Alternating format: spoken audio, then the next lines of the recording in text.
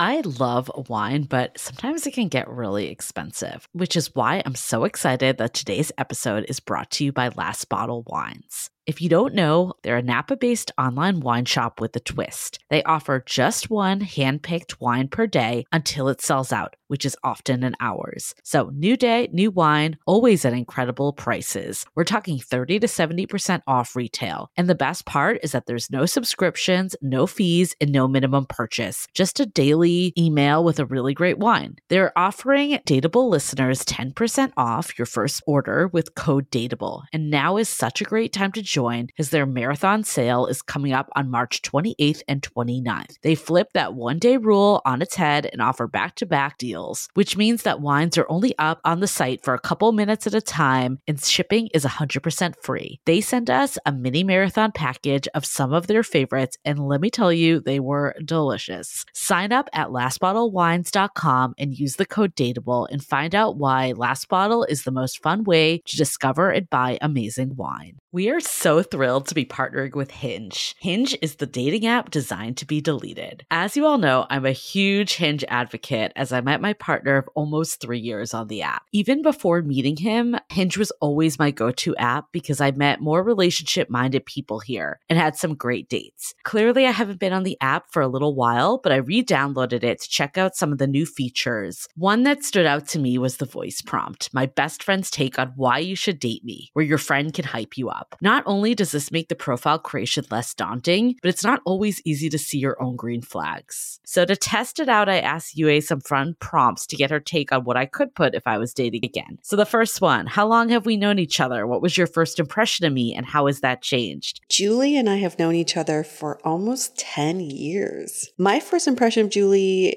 was that she's very social, but I've learned that she has a lot more depth to her beyond the social butterfly that she is. My next prompt, what do you think are my green flags? I would say she's deeply loyal. She believes in love, curious mindset, and she is fearlessly ambitious. And then last but not least, what kind of friend am I? Julie is the kind of friend who will always have your back, no matter what. Damn, that feels nice to hear. So download Hinge and try voice prompts today. Then find someone worth deleting the app for. The Dateable podcast is an insider's look into modern dating that the Huffington Post calls one of the top 10 podcasts about love and sex. On each episode, we'll talk to real daters about everything from sex parties to sex droughts, date fails to diaper fetishes, and first moves to first loves. I'm your host, Yue Xu, former dating coach turned dating sociologist. You'll also hear from my co-host and producer, Julie Krafchick, as we explore this crazy dateable world. Hello, friends. Welcome to another episode of the Dateable podcast, where we dig deep into modern dating, people's behavior, and how we can get rid of bad dating behavior and start praising people for good dating behavior. And this is what this season is about. Season 14. Hope you all liked the first episode. That was quite the banger. So good. We got so much feedback that it made people look at themselves in ways they never did before. Mm-hmm. And feel good that the multiple voices inside of you are all of you. You're not crazy. It's just you ain't crazy. You're dynamic. So much is the relationship with yourself. And I feel like in this season too, whether you're dating, in a relationship, whatever your status is, that is a common theme that we're going to keep bringing home. At the end of the day, that's what makes the difference. It really does. And whenever daters say, it's my city, it's the apps, it's the people on the apps, but then you listen to everybody complaining about the exact same thing, you start to wonder, are we all guilty of that said behavior? Because we are. So we can only take responsibility for ourselves. And this is why Julie and I have really refocused the content of this podcast on a lot of the self-improvement material, because that's the only thing we have control over. It is ourselves. Yeah, and we hear, for this week's episode, we hear this all the time, that one of the biggest struggles in modern dating, you know, there's a lot of struggles, so it's not the only one, but one of them is getting past a third date. For some reason, it feels like quite an accomplishment to get past a third date in today's world. And we hear often the reason at this point, it's not that there's no attraction. Usually by date 3, someone's already kind of established that piece. It's that there's no emotional connection. Those are like the dreaded words that get sent to your text, that we will not be going out again because there is no emotional connection. Have you ever gotten that before, Yue? I've sent that text before. I sure have. And I sent it because I didn't know what else to say. It just seemed like the only logical thing to send. It's right. I mean, when I sent that text, I remember the guy kept trying to convince me otherwise. So he tried to call me and ask me, like, what if we did this? What if I was all in? What if we went on vacation? But to me, my mind was already made up that there was just nothing there. And I think a lot of times this happens when we can't get past the date talk, the Daterview, and it feels like we're on the same date again and again and again. But the flip side, I don't think I've actually gotten that there's no emotional connection. I think my flip side was maybe there's too much emotional connection. What? Like a trauma dump, you know what I mean? Like I think some people slip on the other side. Of course, Julie would get too much emotional connection. Well, I swear some of the dates where I thought we had the most riveting emotional connection, that's when I got ghosted. When we bared our soul. And I think it was too much too soon. So I think the flip side of not enough emotional connection is just too much in the other direction. And then both of them just prove that you're just not connecting on a personal level. It's either you're not being vulnerable at all or you're like being too vulnerable regardless of whoever's in front of you. And neither of those feel customized to the person. This is why we have our guest on this episode, Celeste Headlee, who's a journalist. She's a renowned journalist. She is so great at talking to people, conversing with them, asking them the right questions. And this is what she's basically known for now, is how to be a great conversationalist. I feel like I learned a lot from this episode, and we talk all the time. Yeah, we do.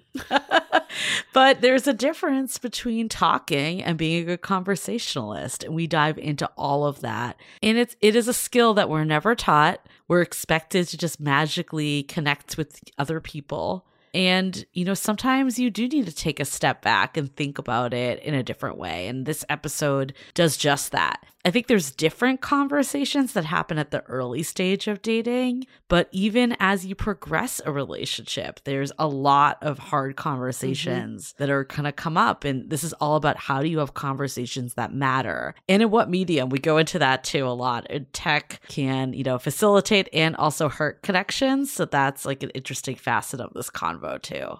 And if you have just one takeaway from this entire interview is that you've been lied to. We've been lied to that having a good conversation or being a good conversationalist means you ask all the right questions and you ask a lot of questions. And I can't say this enough that some of us go into dates with a list of questions to ask someone and we feel like the more questions we ask, the better. That's not necessarily the case. And Celeste is going to tell you what is the number one factor for being a good conversationalist. And it's not asking a ton of questions. No, I was thinking too, after doing this episode, of just a lot of stuff that's going on in my life, of just how the questions change throughout the different stages. Shared this with UA, obviously, probably not everyone yet, but I am actually starting the egg freezing procedure. Yes. So that's going to be interesting. Hopefully I don't get too crazy in the next week. All hopped up on hormones. Were you going to say heroin? Hopped up on heroin and hormones. All hopped up on hormones. And I have to say, it's been very interesting watching your entire journey up until this point, even though it hasn't even started yet. It hasn't even started yet. Because there's so many variables right now. You're balancing so many fucking things. I cannot say this enough when I say I admire you for what you're going through, because this is a lot of decisions that you have to make all at once. Yeah. Well, I think the most fascinating part of it too is that it had my partner and I talk about things that if we were going by, you know, traditional timelines, you would meet, to have the DTR, be committed, move in together, then get married, then discuss kids. But now You are flipping that script. And, we definitely discussed this a lot at length, and it brought up a lot of things. And we actually had difficult conversations, but ultimately came out ahead from them. So I think in general, sometimes it's easy to avoid difficult conversations. And in a way, I'm glad that this was like a catalyst to bring up those combos, because we might not have had them as soon. But it's fascinating because we are reversing the order on a lot of this stuff with today's like world and technology and all the abilities we have. Yeah, so like while you're figuring out if you like each other, you're also trying to figure out, do we want to make babies together? Those are two very different sides of the coin. But to me, what is baffling is when you said, like these are topics that you may, for in a normal timeline, you would talk about later in a relationship. But then to me, I'm like, why do we delay these conversations in a relationship? Because ultimately, that is what's going to come up anyway. You know what it is? It's not that we haven't had these convos, but they felt more abstract. Right. This made it feel real because something was happening. And I think that's the difference. It's really easy to imagine your future with someone and even tell them about the future. But when it actually comes down to doing the steps, that's when it shows if you're ready or not. Yes. And we talked about this too, is everybody says, oh yeah, I see a future with a partner and kids and a family and all that. But we don't stop to think about the steps to getting there. And that's the stuff that really matters, because that's the journey to getting to that, I don't know, these future milestones. So I'm curious to know, now that you had your first appointment, what went down today? What is the beginning of this entire process? Yeah, I mean, for anyone, of course, this is just my experience, not a universal experience. But the first, I haven't actually injected any medication yet. So if you think I sound weird, that's just how I sound. It's not because of any medication. I have forewarned some people though, because I have heard one of my best friends, she was in love with everyone when she did it. So she was talking about a mutual friend, and she was really excited about him. And I never heard her talk about this guy before. And I'm like, are you sure? Or an ex, this guy that she was blatantly not into a month earlier, was thinking about revisiting things with him. And I'm like, maybe you should make any decision once the meds are cleared. Just an idea. Yeah. So who knows what next week might get a little interesting. We'll see how it goes. But it basically can be anywhere from 8 to 12 days when you start. It's how fast your body responds. The next time we record, I will be on meds deeper in. So we'll see if I get crazier as we go. This is a real life science experiment on the fly we're all for our witnessing listeners. Live. They're listening. They're like, is she getting crazier each week or not? And how do you know when you've gotten the retrieval? You go in for appointments. So I'm not the one making the call. If they tell me to wait a day, I'm not going to be like, no, I need to go now. I hate saying this so much because people do it all the time on their own. But I think I would be a lot more overwhelmed if I was doing it on my own. Having my partner there and having him that I know will help me with these shots, it definitely felt good. Not to say you can't do it on your own. I have tons of friends that have done it on their own. It is totally doable. But for me, I think that's the part I'm the most nervous about too, is doing the shots. So I think having that support was really, really great. And it's a shot in your abdomen, right? Yes. That is scary. It's a long ass needle. I witnessed my friend May do it multiple times, and good thing she's an ER doctor, so she's like, whatever, needles. I see it all the time. But man, I've almost fainted just watching her do it. Well, you have to grab your stomach fat.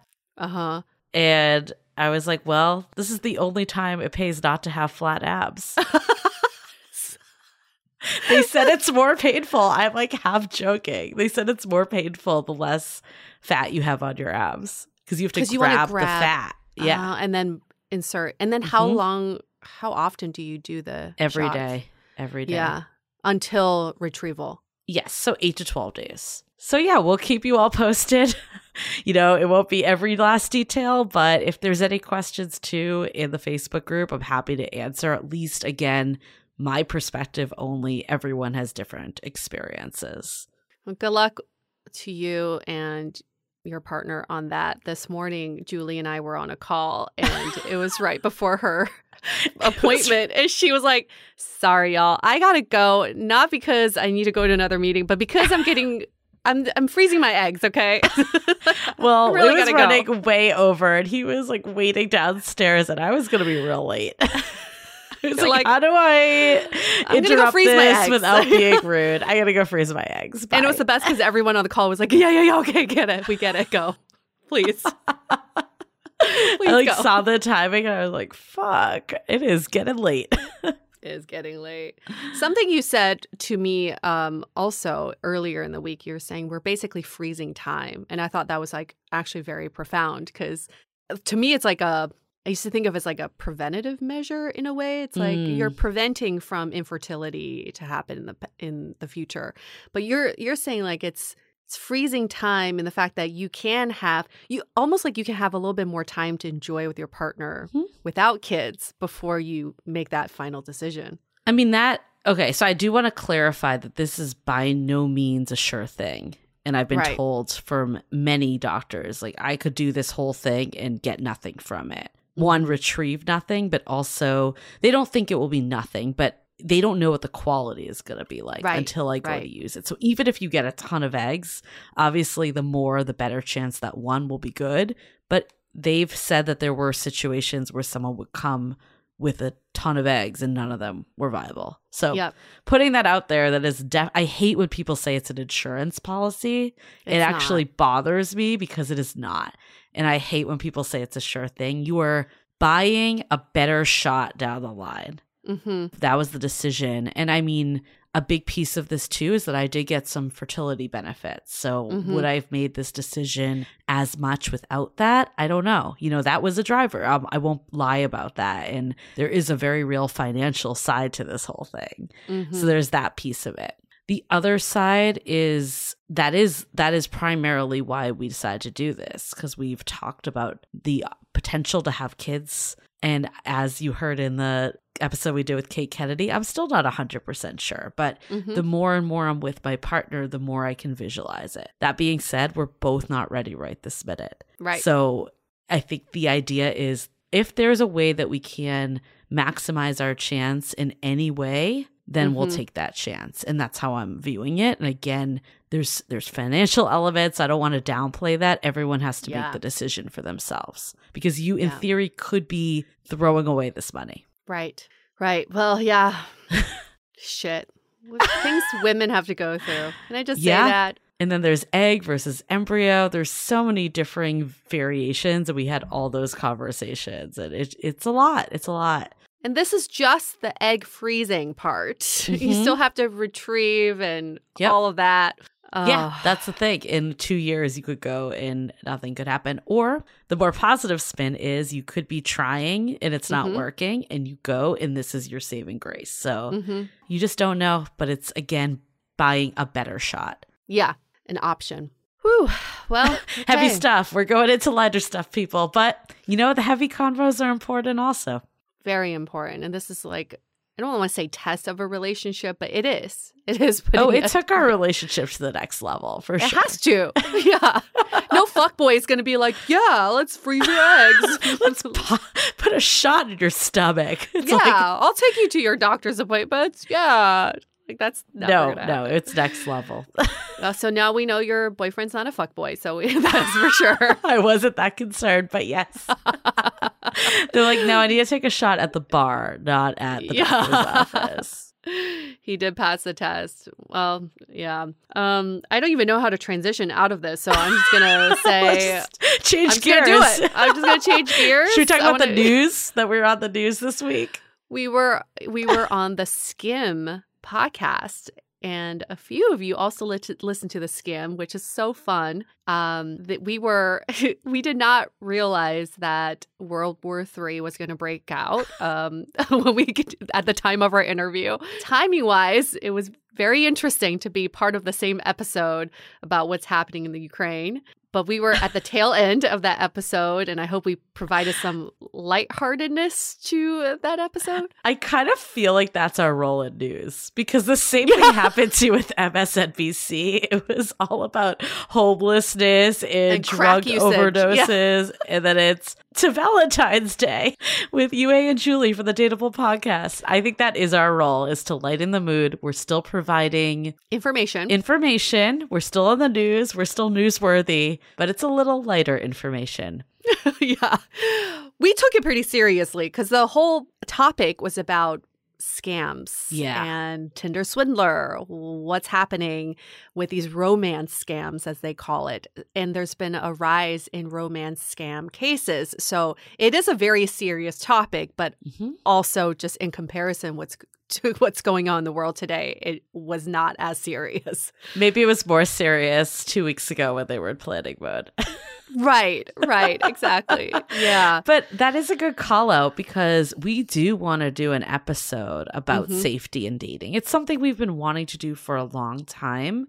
It's about how do we find the right people to be part of this. And we were thinking that we could do it more as an expose model. You might remember our episodes like The Sex Party or Ashley Madison. We did a few of these, or the start of COVID, dating during COVID-19. We did one like this where we clipped together a bunch of people's stories to tell more of a holistic story.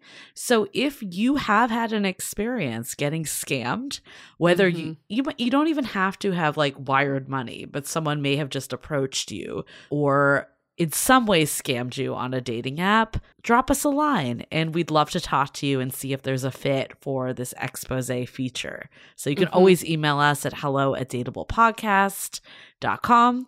And also we'll put a post up on Instagram and Facebook too. So if you've been here yourself, let's hear from you.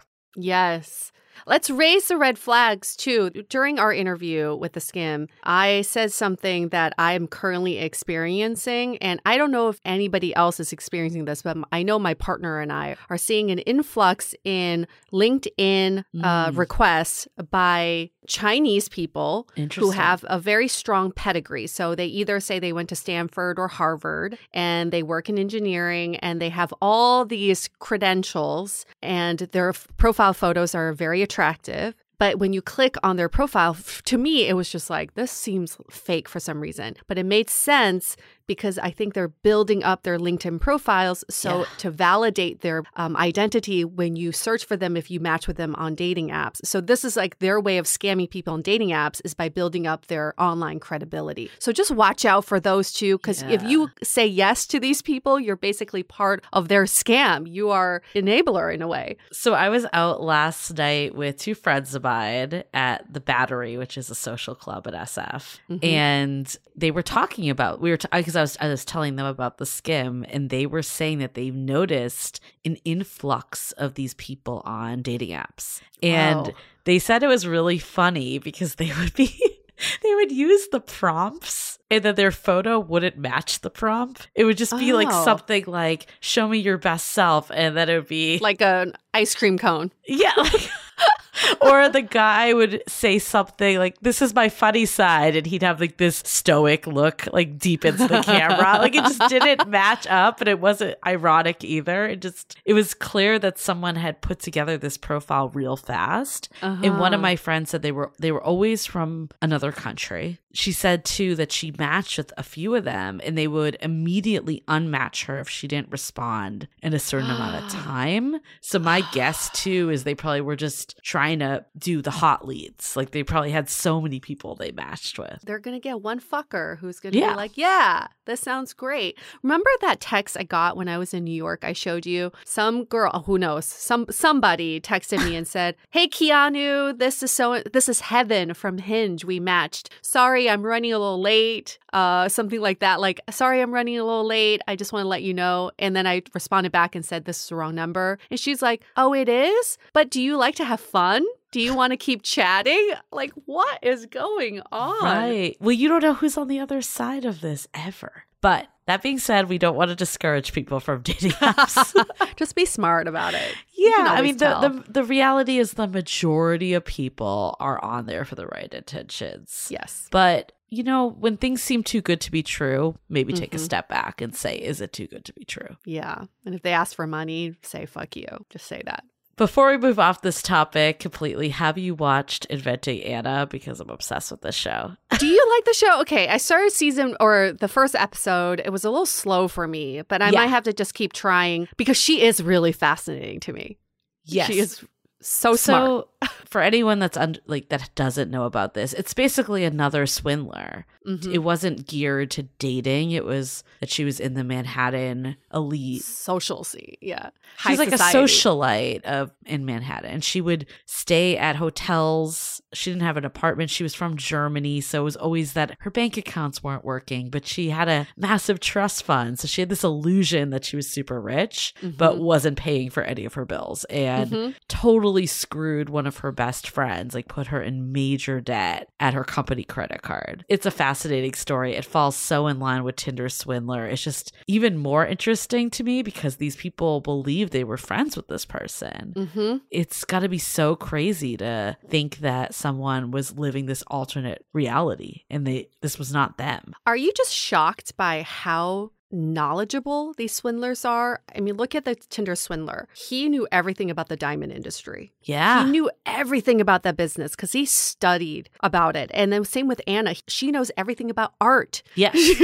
She can be very informed and knowledgeable that way. So for them to be in the positions they're in, they must have just studied their asses off to be part of this high society and really blend in. All the other stuff that she was doing, she was changing her voice on an app to be a lawyer or something. Like she was doing some crazy ass shit. She's crazy. But yeah, anyways, we won't go on a tangent too long, especially for people that haven't watched the show. I would recommend watching it. It is a little slow. There were times that I said to myself, am I still on the same episode? Right. I feel like it's been like 2 hours. Yes. But I think all in all, it was a really good show. Okay. I will definitely try to watch that. I do want to give a shout out to my new friend, Nick, who I met recently, who listens to the podcast. Aww. Speaking of swindler, he also goes by a different name. So I guess I'm close enough with him to know his real name is Nick. And if he's listening, he knows what I'm talking about. He goes by a different name, not to swindle. Is it his middle name? Because a lot of people do that. Okay. Nope. The other name he goes by was a completely made up name that someone else gave him. I don't know. This has Anna vibes all over it. Well, hi, Nick, if that is your real name. I don't even know. And also, we do correspond on WhatsApp, which is the ultimate like scam app, right? The more and more you tell the story, the more and more I think UA is getting swindled, guys. Oh my God, give me back my $10,000. Damn it. I thought I was smarter than that. Oh, okay. That's it. That's a transition. Shall we do a question? Let's do a quick question.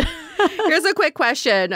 Someone wrote in and said, I've been seeing someone where they really like texting me. I really do not like texting. Is this a situation where I should say something about it or try to just get better at texting? It's so funny. Texting. I don't love texting. I'm in the same boat. I do understand some people like to communicate over text. In my personal opinion, this is between two people aligning how they prefer to communicate. If you don't let the other person know that you don't like texting, they may just feel like you're aloof or that you're ghosting them or you're ignoring them. So it is better to over communicate in this case. And maybe you can say something like, I'm just not really into texting, but I would love to get on a call with you. Or I really like video calls, and kind of just like negotiate your way on just aligning your communication. You need to present an alternative, because if you don't present an alternative, it will come off that you're not interested in some way. And the reality is that texting is a big part of dating culture. Even if you were hanging out every single day of the week, which we don't necessarily recommend at the start of something, then there's going to be times that people are interpreting your texts as a sign of interest. And I think we can pretend that we don't want it to be that way, but that is the reality. The amount of messages we get about this person has this texting behavior, they're not texting back. I've been there before too, that I've, judged if someone is interested based on texting. So the more you can communicate, the better. The more you can provide alternatives, the better. The more you can text for certain reasons to set up plans. But then if you want to actually have a conversation, you do a phone call. I think that's what you need to negotiate with this partner. Mm-hmm. Hope that answered your question.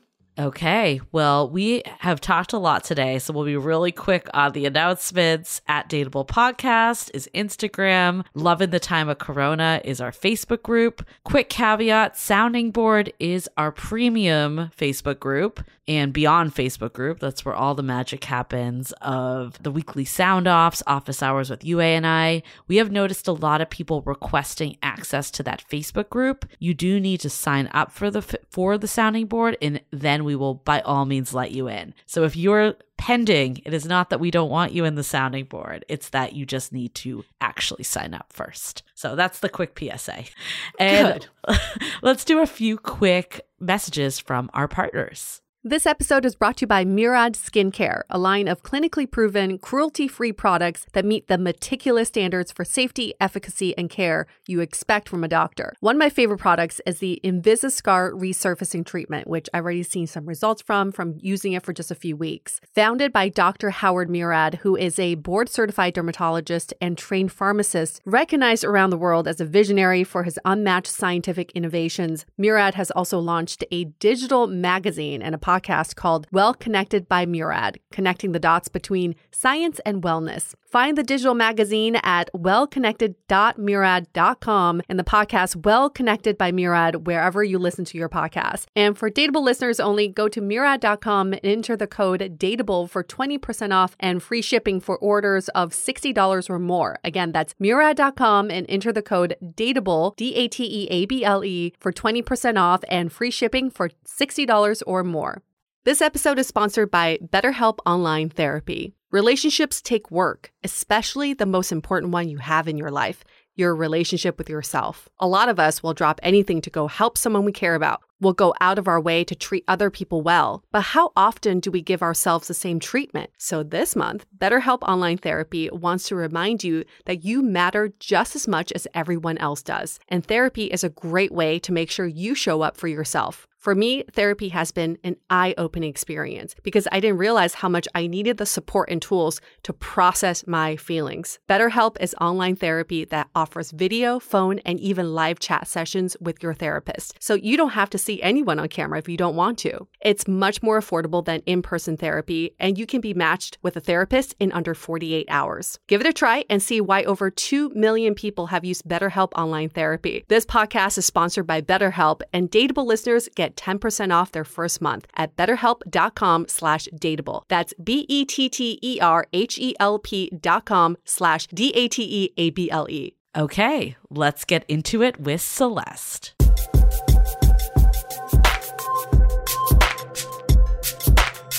So we're going to get right into this conversation. This is what I've learned. Being a good speaker does not mean that you're a good conversationalist. I learned that recently. You can be really good at talking to people and at people, but you're not great with talking with people. And that's what a good conversationalist would be, is that it's a two-way street. And that's why it's so important that on dates, we learn to be better conversationalists versus better speakers. And that's why we have Celeste Headlee on our show today. Thank you for joining us. Who is she? She's an internationally recognized journalist and radio host, professional speaker, and an author of the best-selling book, We Need to Talk, How to Have Conversations That Matter, and Do Nothing, How to Break Away from Overworking, Overdoing, and Underliving. Her latest is Speaking of Race, Why Everyone Needs to Talk About Racism and How to Do It, and her TEDx talk, 10 Ways to Have a Better Conversation, which I've personally watched 5 times already, has been viewed over 26 million times. Welcome to our show. Celeste lives in Rockville, Maryland, and originally from Los Angeles. She's been in Rockville for 4 years. She's in her 50s and divorced, and here she is with us. We're going to Here have I this am. conversation. Welcome, Celeste. Hi, thanks. There's all my demographic information. Hello. We're so excited to have you because this is definitely a topic that comes up a lot. Why am I not connecting with people even though I'm having these conversations? Yeah, interestingly enough, for a few years, I was the conversation consultant for Plenty of Fish, the dating app. And this was exactly what they wanted me to do for them, was teach people how to talk. And the number one problem I had was that everyone would be looking for me to tell them, okay, what do I say? What questions do I ask? And I'm like, that's not how this works. Bullet points. Yeah. Exactly. There's not some questions, magic questions you can memorize, or conversation starters you can memorize. That's just not how it works. Maybe we can expand on that, because we've heard of people bringing these prompt cards on dates just so they can have the conversation. So awkward. Why do these things, these prompts, or like if people were to memorize a list of questions, why does this not work in facilitating connection? I mean, because the cards they're not responsive and flexible. They're not present in that moment, right? You're going to get somebody who says something like, how long does it take you to do your hair in the morning? And they're like, I have on a wig, right? I mean, I don't have hair. Right. I just remember Dolly Parton at one point, somebody in the audience said, how long does it take to do your hair? And she says, oh, Lord, I don't know. I'm never there. Like, those questions are designed for some generic person that doesn't actually exist, right? Like, if you want to ask great questions, you have to sit down and really look at the person in front of you. Look at them. What are they wearing? What does their hair look like? Do they seem like as though they've just come from a busy day? Do they seem relaxed? Are they wearing jewelry? Does their shoes have mud on it? Do they have dog hair or cat hair on their pants? Like, look at the person that you're supposed to be curious about, and then ask your question based on what you see. Not insensitively, not about their race or identity or body size or shape, but about the things they have chosen for themselves. Everybody chooses what they're going to put on in the morning. They choose their tattoos. They choose their jewelry. They choose generally what side they're going to part their hair, whether they straighten their hair or curl it. They choose their shoes. The things that they choose for themselves, that's fair game. Love it. So in your TED Talk, there was this really interesting quote that you put out there from a teacher that was in the Atlantic, Paul Barnwell, that said conversational competence might be the single most overlooked skill we fail to teach. And I could not agree more. I would love to hear your opinion. Like, why do you think having sustaining, coherent, confident conversations is so important and so failed in our system? Yeah, those are two separate questions, right? It's important because that is the basis of our entire species survival. So for a really long time, our evolutionary psychologists and biologists were trying to figure out how Homo sapiens came to thrive, right? There was at some point 6 different species of humans. Neanderthal were super impressive, giant brains, way smarter than we give them credit for, strong, agile. They had a rudimentary form of dentistry. So how did Homo sapiens, who are, let's be honest, pretty fragile, the air conditioning doesn't come on and we start, we're in trouble. How did we make it? So what they eventually found out was that Homo sapiens thrives because we are the best species Earth has ever seen when it comes to communication and collaboration. It means that we can do incredible tasks like take down a bison because we're pack animals, because we can have that really sophisticated communication to find out who's the best on a horse, who can think geometrically and peel one animal off of a herd, who's the best, has the best aim with a spear. That's the kind of high level communication we can have. But in order for that to work, you have to have empathy for other people. That's how that works. Otherwise, we survive because when you're messing with one human being, it means you're usually messing with more. And that's because we have empathy for others, which means we will help them out, even if there's nothing in it for us. So when we talk about communication and conversation, sometimes we think of this as a soft skill. It is not a soft skill. It is the hardest of skills, by which I mean that after you take care of our food, our shelter, and our water, belonging is the number one need that a human being has. So that's the first part of the thing is that's why this is so important. There is nothing more important. The reason why we fail at it is because we focus almost entirely on the talking point. right? Like that's what's pleasurable to us. We love it. It makes us feel good. Also, think about all the schools you've been to and how many times you were offered a course in public speaking. Right. But never a course in listening. None. Right. And yet listening is the number one most difficult part of the transaction. We struggle to listen. And that's always been true of us. Like the seminal research into listening began in like the 1950s. And even then, the guy who's called the father of listening, a man named Ralph Nichols, his takeaway after decades was human beings don't listen well. Like we don't listen well. We have to study it. We have to practice it. It has to be a discipline. It's because it takes energy and it takes focus. Right. And a conversation, you started this by saying good talkers are not the same thing as good conversationalists. This is why. It's just because to be a good conversationalist, you have to be as good at listening as you are at talking. How do you think communication is being affected by the way we use technology these days? And I heard someone make a very interesting observation. We do so much texting these days that we're texting for the future selves. You know, we're not texting for the current present self. What do you think is happening with technology and the way we communicate? There's a few things. First, I'll say that we are wasting all of our social energy. That's number one. Everybody has a finite amount of social energy each day. Let's say that you have 100 units of social energy, right? So here's the thing about social media. It uses up all that social energy, but it gives you nothing in return. It doesn't give you all that healthy biofeedback that raises your oxytocin and your serotonin and ups your energy level and lowers your heart rate and lowers your stress markers. It gives you nothing. In fact, it tends to make those things worse. So you go on Facebook, and I don't have Facebook, but what are you, Twitter or Instagram or TikTok or whatever, and you're just throwing your coins into that slot machine and getting absolutely nothing back. Whereas And then let's say you get home and your partner or roommate or whoever starts to try to talk to you and you go, I'm too tired. Yes. Right. Or you think, I need to call my friend, but I'm not going to do it tonight because I'm too tired. Yes. Well, of course you are. You have just dumped all your social energy down the toilet.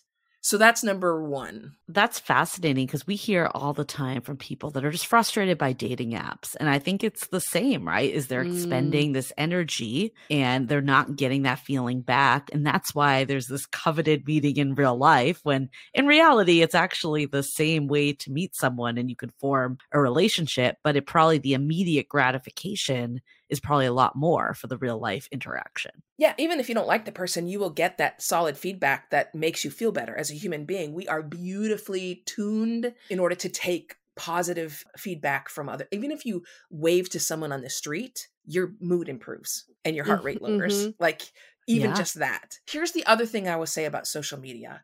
So writing of any kind is just not the same as speaking it in your voice. And I'll give you just a couple data points to demonstrate this. The first one is this research in which they presented people with an opinion that they disagreed with. And they presented it to them in a bunch of different formats.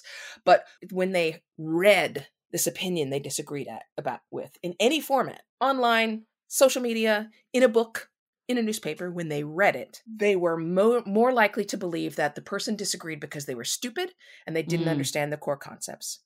Now, when they heard somebody say that opinion in their own voice, they were more likely to believe the other person disagrees because they have different perspective and experiences. Oh, that's why so much gets lost in text. Yes. And dating app convos, same thing.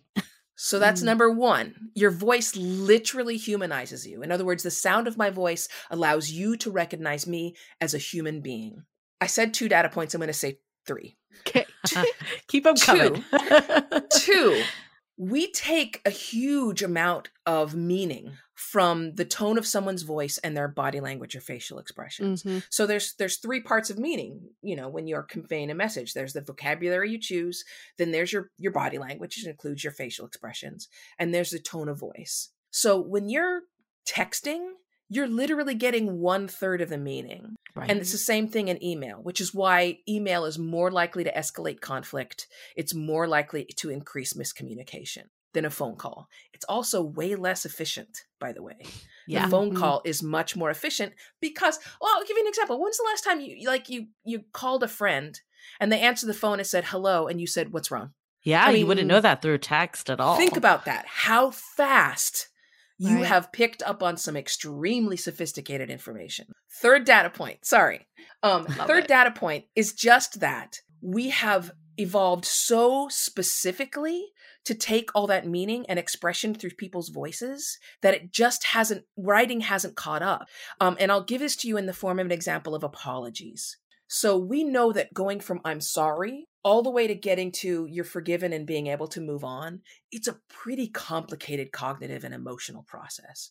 But we know that it has happened when this part of your brain lights up. This is the part of your brain that's sort of associated with compassion and empathy, right? And also self-control. We know by watching people's brains that when they read an apology, you know how we love to send apologies through email. Mm-hmm. When you read an apology, this part of your brain never lights up. Ever. No activity whatsoever. When you get somebody goes and talks to you or calls you on the phone, which they avoid. And why? Because it's hard. Yeah. Like you're afraid they're going to get mad at you. You don't know what to say. You feel anxious about it. You feel nervous. And then the other person sees you or hears you struggling and bing, the compassion part of their brain lights up and the process that leads towards forgiveness and moving on begins. I asked one scientist if it was possible that at some point written communication would equal voice communication. Yeah. And she said maybe in 5 to 10,000 years. Oh, Wow. 5 to 10,000, not 5 to 10. So not in our fucking lifetime. Or our kids or our grandkids. That's exactly what I was going to ask you. But before I go into that, like, is there a name for the part of the brain for anyone that's listening? The right tempoparietal junction. Okay. Repeat Got that it. back, Julie. RTPJ. Take your right finger, put it on top of your right ear, move it up just about an inch, move it back just about an inch, and then massage it. Oh, my right tempoparietal junction. That's the visual that everyone needs. Thank you. So that, what you just said about the 5 to 10,000 years, that was going to be my next question, because the reality is that technology is here to stay, right? That people are leveraging dating apps where I can now connect the dots from what you were just saying of why it's a struggle, right? You don't know if someone just had a terrible day when they're messaging you. You don't know what's going on for them at all. That being said, how can we work with the tools we got? Are there ways that people can know the limitations but still make it work for them? I want people to continue to use technology. I love technology, but I want people to be intentional about how they use it, right? So if all I'm doing is asking a straightforward question, what do you want for dinner tonight? Chinese, great. Your email or your texting or your Slack or whatever, perfect. If you need to send an agenda or a bunch of details, email, perfect. If you want to schedule a meeting and you're going to use a doodle, awesome. But let's say that I send a text and I say, hey, just checking in, how you doing? And the text I get back from my friend is so-so. I immediately pick up the phone. Because I know that that text is not useful when it comes to any kind of emotional or nuanced conversation. And I hate to keep dumping studies on your head, but we love studies. We love it. Studies. We love it. Keep it coming. So I'll give you another example. When I talk about intentionality, they did the one study in which they got a whole bunch of younger girls. I think they're all teenage girls. And they asked them to do a very stressful thing. They asked them to solve math problems in front of an audience. Oh, gosh. Yeah. So they measured their stress levels all the way through. And they divided the girls into 4 different groups. When they came off stage, for some girls, their mom was waiting for them backstage. For some girls, they got a phone call from their mother. For some girls, they got a text from their mother. And then some girls, absolutely no contact whatsoever. They just walked backstage and that was it. Now, the outer ends of that are unsurprising, right? The girl whose mother was waiting backstage, her stress levels dropped almost immediately. And the girl who walked backstage to nothing, her stress levels remained extraordinarily high. What's surprising may be that the girl who got a phone call from her mother, her stress levels also dropped almost equally to the one whose mother was waiting backstage. Really? And yes, the girl whose mother sent her a text had no change whatsoever in her stress. Wow. None. Yeah. We haven't evolved fast enough. Right. And if it's 5 to 10,000 years, we realistically won't. So, I mean, what I'm gathering from that is for dating apps is like use it as the intro, but go to a phone or video as soon as possible, right? Exactly. Use technology for what it's good for, which is relaying information. Hey, here's a great article I read you might find interesting. Or making connections, setting up the time, the date, making the restaurant reservation, whatever it is. Those details, absolutely. But everything else, you need to either be on the phone or in person. And don't default to Zoom. Don't default to Zoom. Okay, so how about this scenario? Because we were talking about like the beginning of dating when you're on dating apps. But what about when people are trying to find closure? We hear this a lot. You know, I'm trying to find closure. I want to tell this person how I feel. So I'm writing it all in text so I can get all my thoughts down. Or I'm writing this long ass email just so they know this novel of a story of how I truly feel about them. Is that... I'm laughing at Celeste's face right now. For all our listeners that can't see it, Celeste, I think feels like you're like rolling over right. Just like she's slow-mo shaking her head. You know that's not a good sign. I mean, yeah. Number one, closure is an illusion. Like psychologically, if you ask a psychologist, that's not a thing. What you have to really interrogate that the need that you have for closure. What is it that you really need? Right? When you are writing that long missive explaining how this other person, can I swear on this podcast? Yeah, swear away. Every word, please. Let's say that all you want to do is say you're a fucking asshole. And what you really want is for them to say, you're right, I am a fucking asshole, right? Ask yourself if that's going to happen. Right?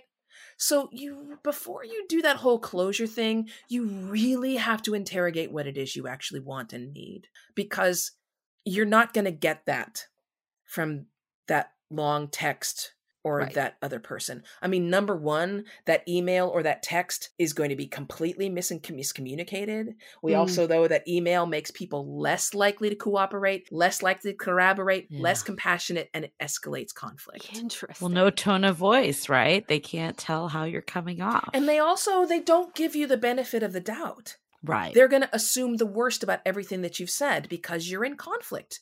You're broken up. So they're going to put a snarky, awful tone on everything. Right, because they're reading it in their tone and not your tone. Exactly. And we've said this before on podcasts too, and in our community, is like if there is conflict in the relationship or even in early dates, texting is the worst place to handle it. The worst place to handle it. Pick up the phone. It's okay to set up. In person. Yeah. Right? It's okay to set it up. It's okay to send them a text going, clearly there's a lot to talk about here. Can we find a time to talk? Right. That text, totally kosher. But having that conversation over text, what are you thinking? Right. And then if someone's not receptive, you don't need more closure. Like that's all the closure you need. Exactly. And if what you really need to do is write that long missive and then file it away in your journal, great. All for it. Right. Or read it to your best friend and have your best friend going, I know, yeah, he is a fucking asshole. Like, if that's what you need, then yes. Right. Absolutely. So I think the texting and technology piece is so important for daters, but I do want to shift to the first date. Let's say we're on the first date. We hear all the time that our people in our community, our listeners, are sick of the Daterview. The questions that are basically just like, where are you from? What do you do? The ones that you're supposed to ask on a first date. Celeste, do you like that? Do you like that term, Daterview? I think that's hilarious. That's hilarious. Great. So outside of listening, because that's clearly a big one, you can obviously draw on that too. But what are some other ways that people can have a more impactful early convos, understanding they still don't know this person super well? I mean, the first thing I would say is your conversation doesn't need to be deep. Like, people really underestimate small talk. Yeah. Small talk is super important and can tell you a lot about a person. So that's number one. Number two is I would be completely honest with the other person and meet them where they are and where you are, right? So if you're feeling awkward, I would say, I feel so awkward, I never know what to say, right? Yeah. I brought a list of Daterview questions. I want to throw out the list. Are you up for it? Or just want on a scale of 1 to 10, how do we feel about Daterview questions? I hate them.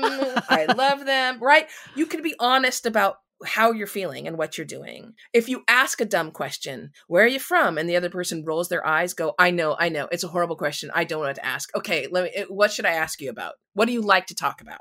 Yeah. Right? There's this great thing that TED does, the TED conference. When you go to a TED conference, your listeners can't see, but your name tag is like this big. It's probably like at least across your chest, basically. Yeah. It's massive. It has your picture. It has your name. I mean, I think at least one of them, it had how to pronounce your name. Oh. It said like what you do. And then it said, ask me about, like, I'm passionate about blah. And it was awesome. You never had to worry about forgetting people's names or what they did, you know? So like there was a couple dates I went on where I like had my name tag saying, here's what I do. I'm not kidding. You think I'm kidding. I'm not kidding. No. I was like, here's what I do. And here's my son's name. I put it on there so they didn't have to feel weird about forgetting my kid's name. Right. So like, I feel like we should just be honest about how weird the first dates are. Mm-hmm. Just acknowledge it. You know, it's an elephant in the room and just be open about it. Here's one thing I will say though. If you're not funny, don't try to be funny. Yes. Thank you. So many people think they're funny. Yes. What is it from Sleepless in Seattle? Everyone thinks they have good taste and a great sense of humor. Most people have neither of those things. And that's okay. That's totally okay. But don't try to be funny if you're not funny. You're probably going to say something racist or sexist or both. Yeah.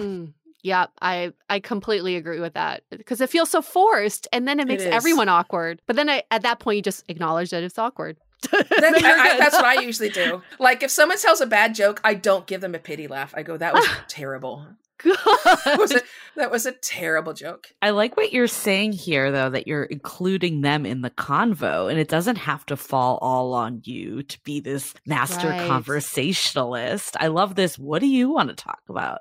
What makes this a good date for you, you know? Yeah, and questions are your ally here. Right? The more questions you ask, number one, talking about yourself and what you like stimulates the same pleasure center in the brain as sex and heroin. So allowing them the opportunity to talk about themselves, what they're interested in, what they believe is going to make them feel super good. And they're going to walk away thinking you're the greatest conversationalist on the planet. Mm-hmm. But it also relieves you of having to come up with stuff to talk about. So I always tell people, especially on a first date, forget about what it is you're going to say.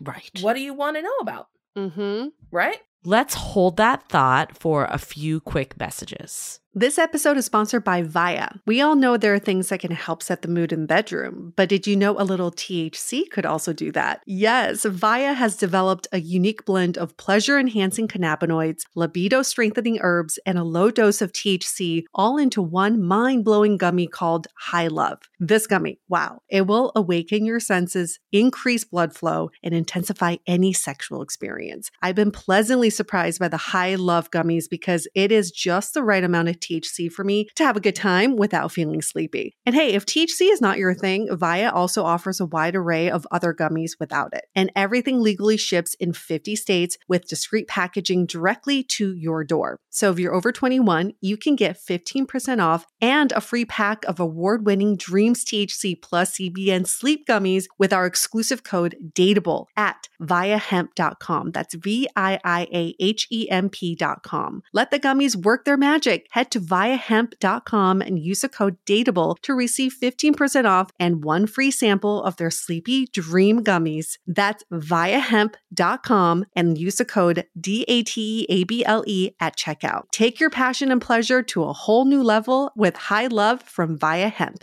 We are so excited to share with you our new podcast, Exit Interview. Dates don't usually end with a satisfaction survey, and yet we rate everything in our lives, from Uber drivers to local coffee shops. So why don't we do the same thing when dating? We're here to conduct the ultimate romance review, featuring daters hungry for love who have agreed to call up old flames to gather honest feedback. Welcome to Exit Interview. He upgraded himself to business class while I was in economy. Wait, wow. What? There's feedback that will make you cringe. She could be a little bit hard-headed, like not reading the writing on the wall. And feedback that will make you swoon. When she said that she had feelings for you. I had no idea. Really? And maybe you'll learn a thing or two yourself about how you can be a better dater, lover, or partner. Obviously, like, knew I was gonna learn something. I didn't expect this. Welcome to Exit Interview.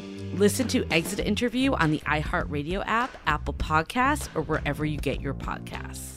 Let's go back to, you said, let's not underestimate small talk. How is small talk different than Daterview talk, which is like, where are you from? And what do you do for work? And where did you go to school? How are the two different? So how is it different, do you think, small talk than doing a job interview? Like, that's what Daterview feels like. It feels like they're interviewing you for a job.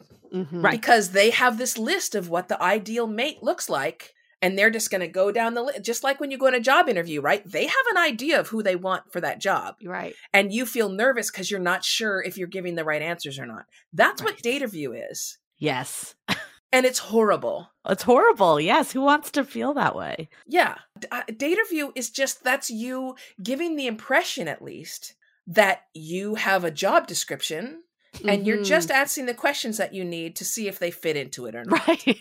Basically, right? Yeah. How do you get along with your mom? She hates me. Is this over now? Right. What do you need to hear? Yeah. I know, exactly. I don't know. So that's really different than like, wow, cool tattoo. What is that? You know, tell me the story of that tattoo. Or you have your name on a necklace. Is that because of Sex of the City? No, wait, tell me. You know, gift or not, right? Or, oh, you ordered truffles or whatever it is that they're doing. I have a California sweatshirt on. Are you actually from California, or how'd you get the sweatshirt? Right? Right. These are the things you can ask questions about that are out of honest curiosity. And honestly, I super recommend just sitting down and saying, I know first dates are awkward. Nothing you say is the wrong answer. I just want to learn about you. Yeah. You know? So it's okay to tell me if a question is too personal. It's okay to not answer. I'm just here to get to know you a little bit. That's 100% okay. Love Fantastic. That's fantastic. Okay, so we know what small talk is now. Okay, it's very different, and I feel like you're saying small talk comes from curiosity and observation. So it's very in the moment versus like, here's a list of small talk questions that I can ask about. What about this V word, vulnerability? We talk about vulnerability a lot on first dates or even second dates. You want to bring in a vulnerable side of you so you can connect as humans. How do we facilitate deeper connection? And is vulnerability part of that equation? Yes. I think another way to think of that is substitute vulnerability for authenticity. Your authentic self is going to be vulnerable because you're a human being and we're vulnerable, right? Yep. So when you bring your authentic self to a date, and why wouldn't you? You're wasting your time if you don't bring your authentic self, right? Because the whole purpose is to find the right partner. And 3 years on, do you think you're still going to be able to be hiding the fact that you like reality TV? I don't think so. So you bring your authentic self and you make yourself vulnerable because they're either going to accept that and appreciate it or reject it and say, that's not for me. That is a vulnerable position to be in. Again, you're wasting your time by hiding that authentic self. That's just armor you're putting on because you don't want who you really are to be up for acceptance or rejection. I like that because you didn't go all the way to here are my childhood traumas. Let me be vulnerable about those. You're basically saying, here's who I am. And I'm being vulnerable by putting myself out there. And it could be as simple as I like reality TV and I drink lots of whiskey after midnight. That's just who I am. Yeah. Right? Or it could be like, I don't know the difference between good wine and bad wine. Okay. Right. I don't. So another thing we hear a lot is this need for this emotional connection. That's what the number one reason why dates don't progress past date 2 or 3. Date 1, I feel like people are a little more accepting of the small talk or even the Daterview. But then once it progresses to date 2 or 3, there's a lot of times like there's no emotion that's coming from our conversation. What are some ways that people can, bring it up a notch essentially? Interestingly enough, now this is going to sound at the beginning like I'm contradicting what I've already said, but stay with me here. Okay. Interestingly enough, some researchers put together a list of questions that you can ask that supposedly make anybody fall in love. I don't know if you've seen these. Yep, right? 36 questions. Yeah. Exactly. And if you read through those, I'm not saying, they call them the interpersonal closeness questions. Now, there's two sets of them. They're the ones that are supposedly make you fall in love, but there's another one that is the small talk set. And they're questions like, when was the last time you walked for more than an hour? Where were you? What did you see? What's the best gift you've ever received and why? How did you celebrate last New Year? Do you read a newspaper? No. What's a good number of people to have in one apartment?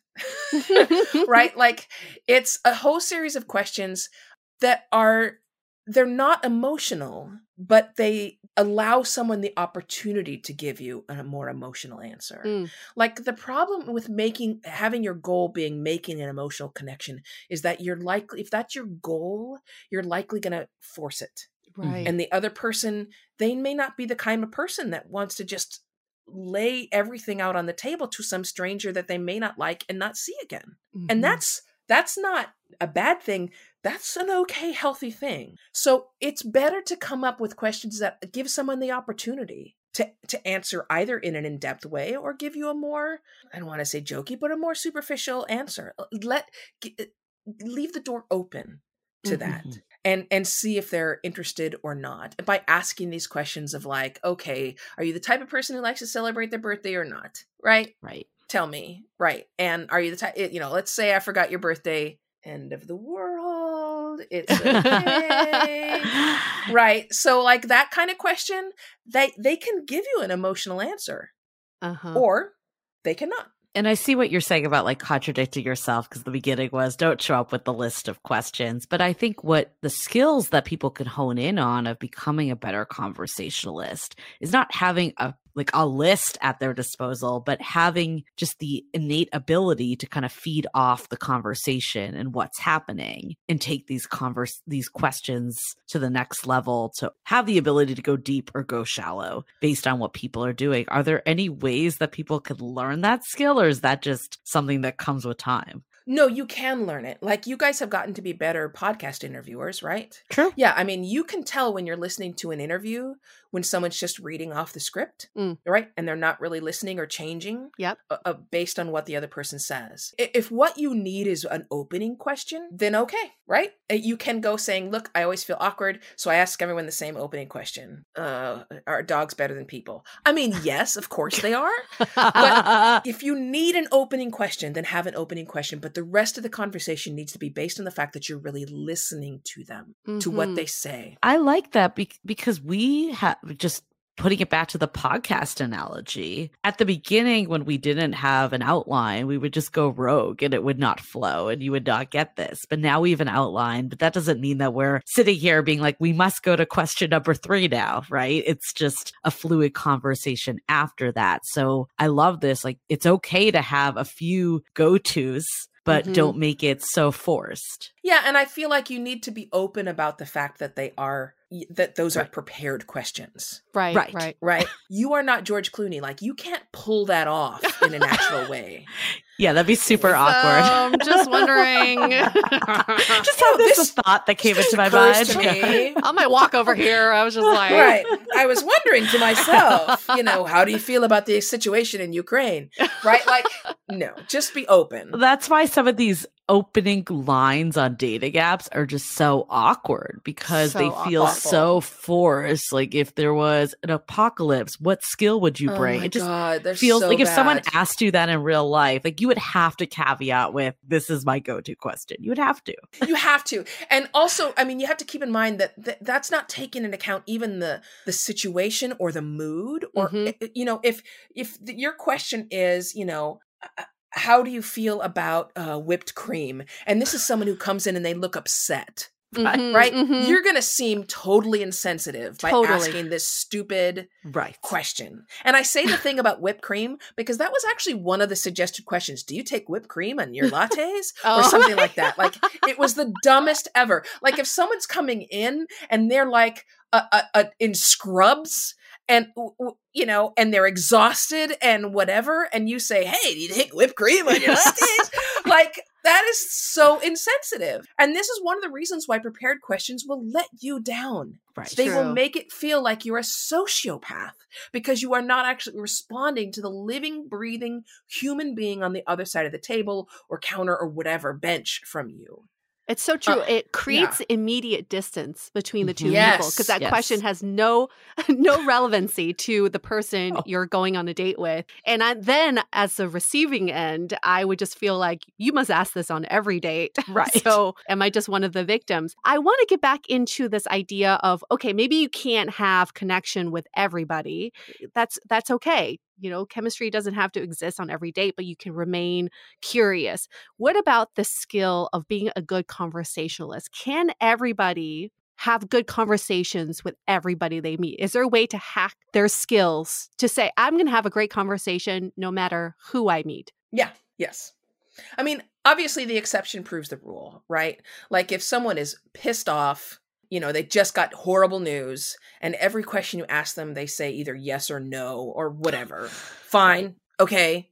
That's fine. Right? Like, at that point, you have to be like, it feels like you don't want to be here, and I want to respect that. So can we reschedule, or what do you want to do here? But other than that, yes, everyone can learn to be a great conversationalist. Everybody. An inspired, let me say this. Everyone can learn to be a good conversationalist. Maybe not great, maybe not inspired, right? That separates a great podcast host from an okay one, right? But everyone can learn the skills that they need in order to have a good, solid, engaged, interesting conversation. Everybody. Could we get into some of those tips or specifics? No, I don't like the word hack. Okay, we don't either. This can take you straight back to the original TED Talk, right? Because some of those tips are universal. Yep. And it doesn't matter what kind of conversation you're in. It's funny because when I first started researching conversation many years ago, you find all these books, right, that are like, how to have a first date conversation, how to talk to your boss, how to talk to your spouse about whatever, all these books about hyper specific issues. When the fact of the matter is that it's the same. It's the same shit. It's the same no matter what, right? And one of the first things is, for example, learning how to say, I don't know. Like, this is also super important when you're dating because we pretend all the time, right? Like someone will say, oh, and so I was in the such and such region of France and I had a particular kind of cheese. And you're like under the table looking this up on your phone so you can go, oh yeah, I know what you're talking about, right? No.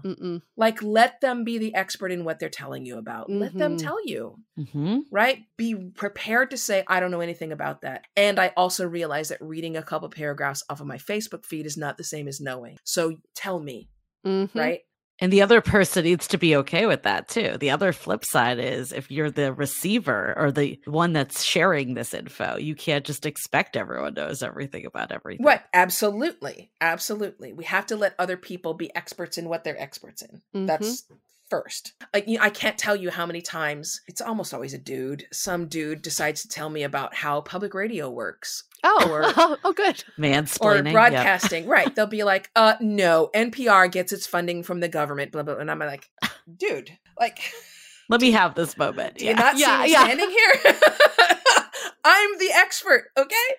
That's number one. Say, I don't know. Also, just by the way, when you learn how to say you don't know things, it increases other people's trust in you. So that's number one. Another one vulnerable. It is vulnerable and it's authentic as well. You're not pretending to anything. You also have to learn how to let thoughts go. So if somebody says, I was driving and some asshole cut me off, and then this happened, and then this, blah, blah, blah, blah, blah, blah. And right at the very beginning, you remember this one time somebody cut you off, and then they got in an accident, and it was their karma, and it was their comeuppance, and ha, ha, ha, ha, ha. And so you do not hear anything else the person saying to you, because all you're doing is holding on like a freaking terrier with a bone to your story about the time somebody cut you off, and you're just waiting for them to stop talking so you can tell them your story. Mm-hmm. You have to learn how to let that stuff go. Number one, you've told that story before. You know you have. It's okay if you don't tell it again. Number two, you haven't heard anything they've said. Yes. And here's the third thing. Your brain is constantly going to be supplying you with information. Mm-hmm. That's what it does. You have little librarians in there sifting through the archives and looking through the encyclopedias to come up with contextual information and details and memories and sensations that help you understand what you're hearing. Yep. That's for you. That's for your benefit. That's not necessarily for everybody else's benefit. You don't have to verbalize all of that. So you have to learn how to let that thought come up and go, thank you, brain, and then go back to listening. That's such an important tip for all of our listeners right now, because we hear on dates, people want to listen with the purpose of responding or relating. Mm-hmm. So when there's someone telling a story, you want to say, oh, I also experienced that, and this is what happened. And for some reason, that's advice we received when we were kids, saying that's how you relate to people. That's how you connect to people. We should listen with the hopes of listening and learning, and not with the purpose of responding. And it's also horribly dismissive when you say, oh, the same thing happened to me. I hate that. When the same thing didn't happen to you. Yes. Right. I know how you feel is one of the absolute worst things that you can say. The worst thing. It is so interesting, though, because we have been taught that's how you connect. Mm-hmm. Mm-hmm. Because it feels like empathy. To us, we're getting this shot of dopamine because we're, again, talking about ourselves. When you talk about yourself and your own thoughts and your own experiences, you get a shot of dopamine and you feel, I feel good. And we mistake that for empathy. That's not empathy. That's a good point. Ooh. So, okay. So what about these situations where you just are not seeing eye to eye with someone, especially in today's world? There's a lot of polarizing views. Is it ever possible to connect with these folks? I know we mentioned earlier about in-person conversations versus online, and you can start to see tone and understand them more. But are there ways to have those types of conversations? Yeah, there are. I mean, you can absolutely have a conversation with someone who disagrees with you on all kinds of things. The fact of the matter is that so many people are making decisions on who they'll date based on their political party. Mm-hmm. In fact, there's this great study called Fear and Loathing and Political whatever. But it across party lines, that's what it is. Fear and Loathing across party lines. And they found that people are more likely to make assumptions about other people, Americans, based on their political party than they are based on their perceived race. Huh. Wow. Get that? Like, we're more partisan than we are racist, and we're super racist. So think about that for a moment. Back in the 1940s or 50s, something like, I think it was like 10 or 15%, maybe 12% of people said they'd be bothered if their kid married someone from the other political party. Now it's above 80 or 90%. Oh, I'm not surprised. We see this all the time in our Facebook group. Comes up all the time. But the fact of the matter is that while it is true that at this point in our lives, your political party also sometimes has a lot to do with what you eat and what you buy and all of those kinds of things, whether you recycle, whether you don't. But at the same time, a marriage is more about, can you live with somebody? Can you put up with how dirty they are or smelly they are, or the way that they sleep in the bed, or how loud they snore, or like, it's about being a roommate with them. Like, I hate to break any romantic bubbles. There's plenty of love, or I hope there's plenty of love. But in the end, whether that marriage survives or not is whether you can learn how to disagree with them in a healthy way and whether you can live with them. And the fact of the matter is that study shows that couples who argue are much more likely to have a healthy marriage than those who don't.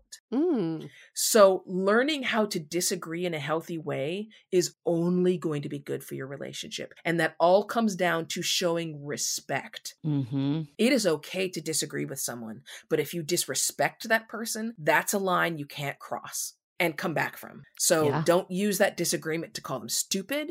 Don't use that disagreement to call them part of the woke mob or whatever. All times show respect and you'll be okay. But learn how to disagree, because you will disagree. You will disagree about stuff you never in a million years thought you would care about.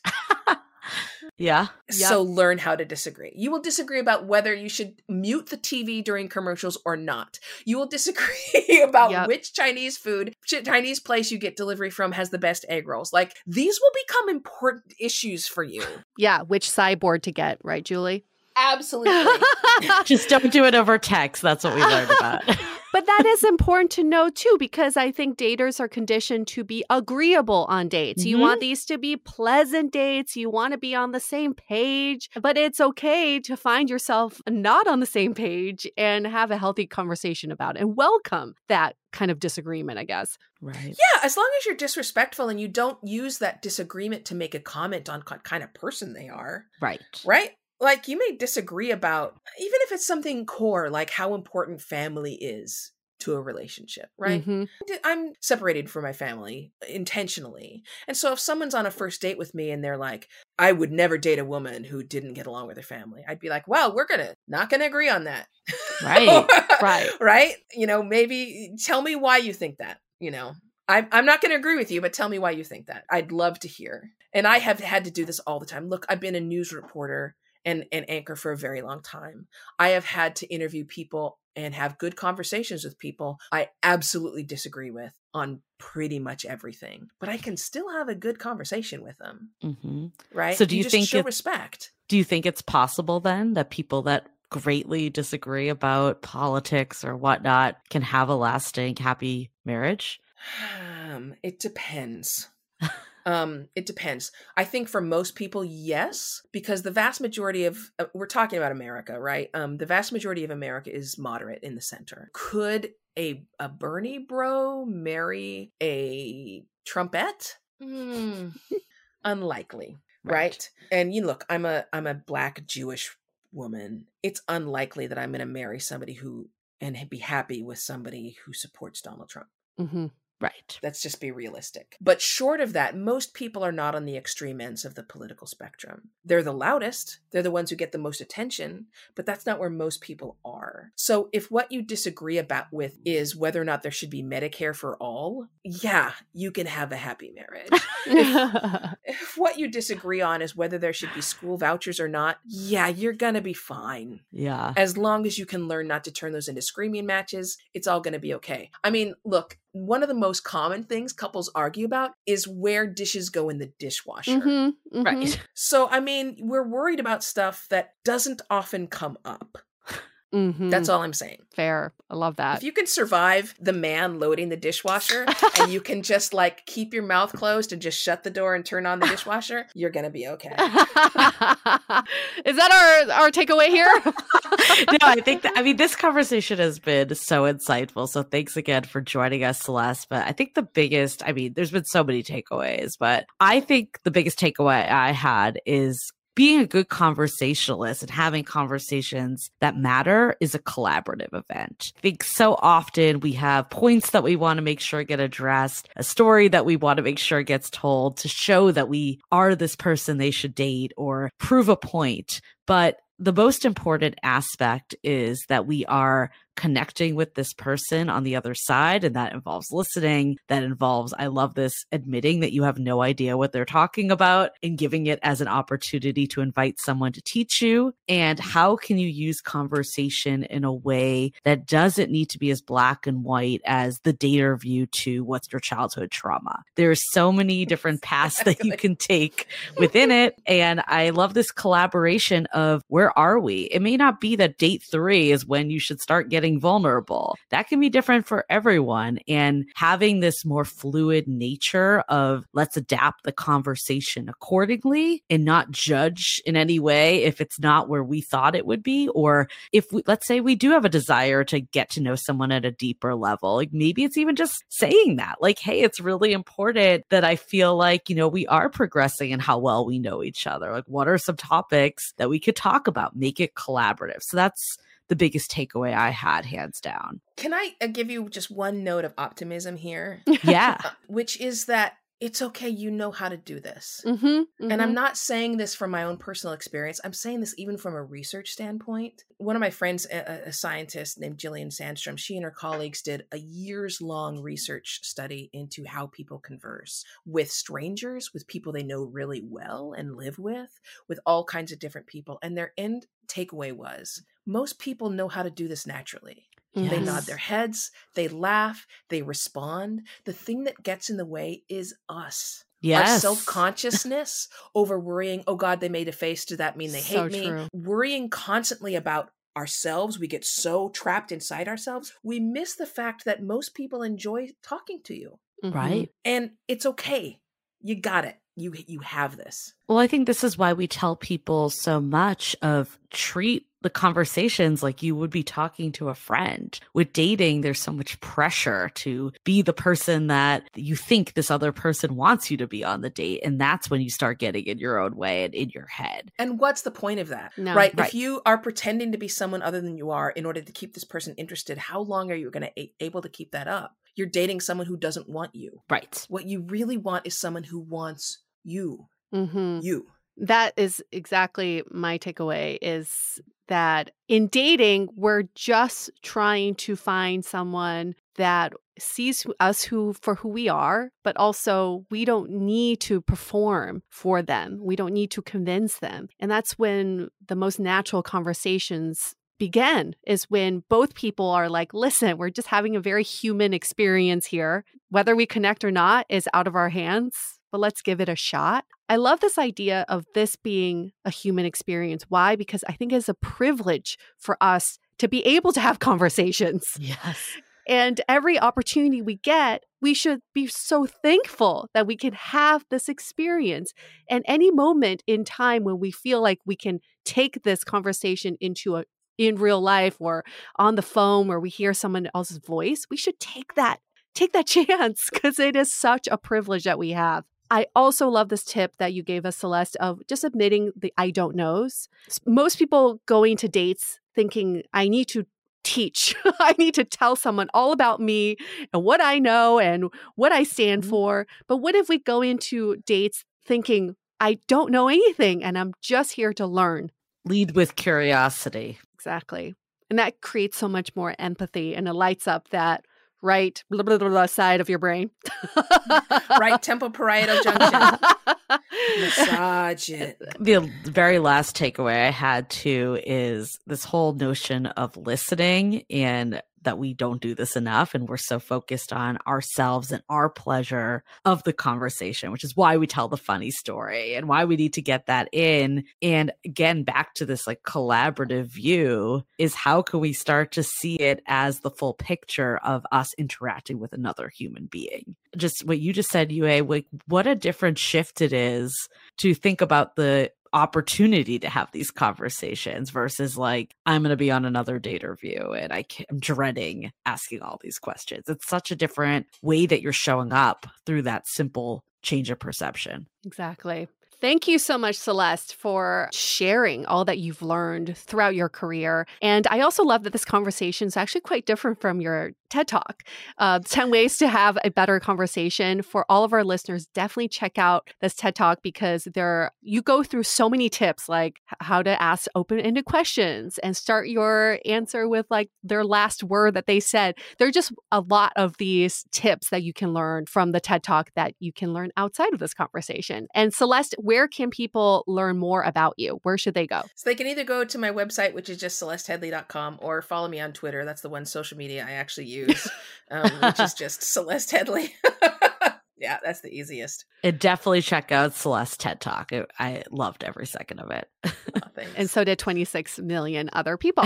All right, we're going to wrap up this episode. Thank you all for listening to this, for listening with intent. Thank you for that. And also, thank you for all of you who've gone to our Apple Podcast reviews and left us 5 stars and a little love note. We love that. If you haven't done that, we really appreciate if you do that. That is part of this ongoing conversation we love for you to be part of. And we're going to wrap this up now. Thank you so much, Celeste. Stay dateable! The Dateable Podcast is part of the Frolic Podcast Network. Find more podcasts you'll love at frolic.media/podcasts. Want to continue the conversation? First, follow us on Instagram, Facebook, and Twitter with the handle @DateablePodcast. Tag us in any post with the hashtag StayDateable, and trust us, we look at all of those posts. Then head over to our website, dateablepodcast.com. There you'll find all the episodes as well as articles, videos, and our coaching service with vetted industry experts. You can also find our premium Why series where we dissect, analyze, and offer solutions to some of the most common dating conundrums. We're also downloadable for free on Spotify, Apple Podcasts, Google Play, Overcast, Stitcher Radio, and other podcast platforms. Your feedback is valuable to us, so don't forget to leave us a review. And most importantly, remember to stay dateable.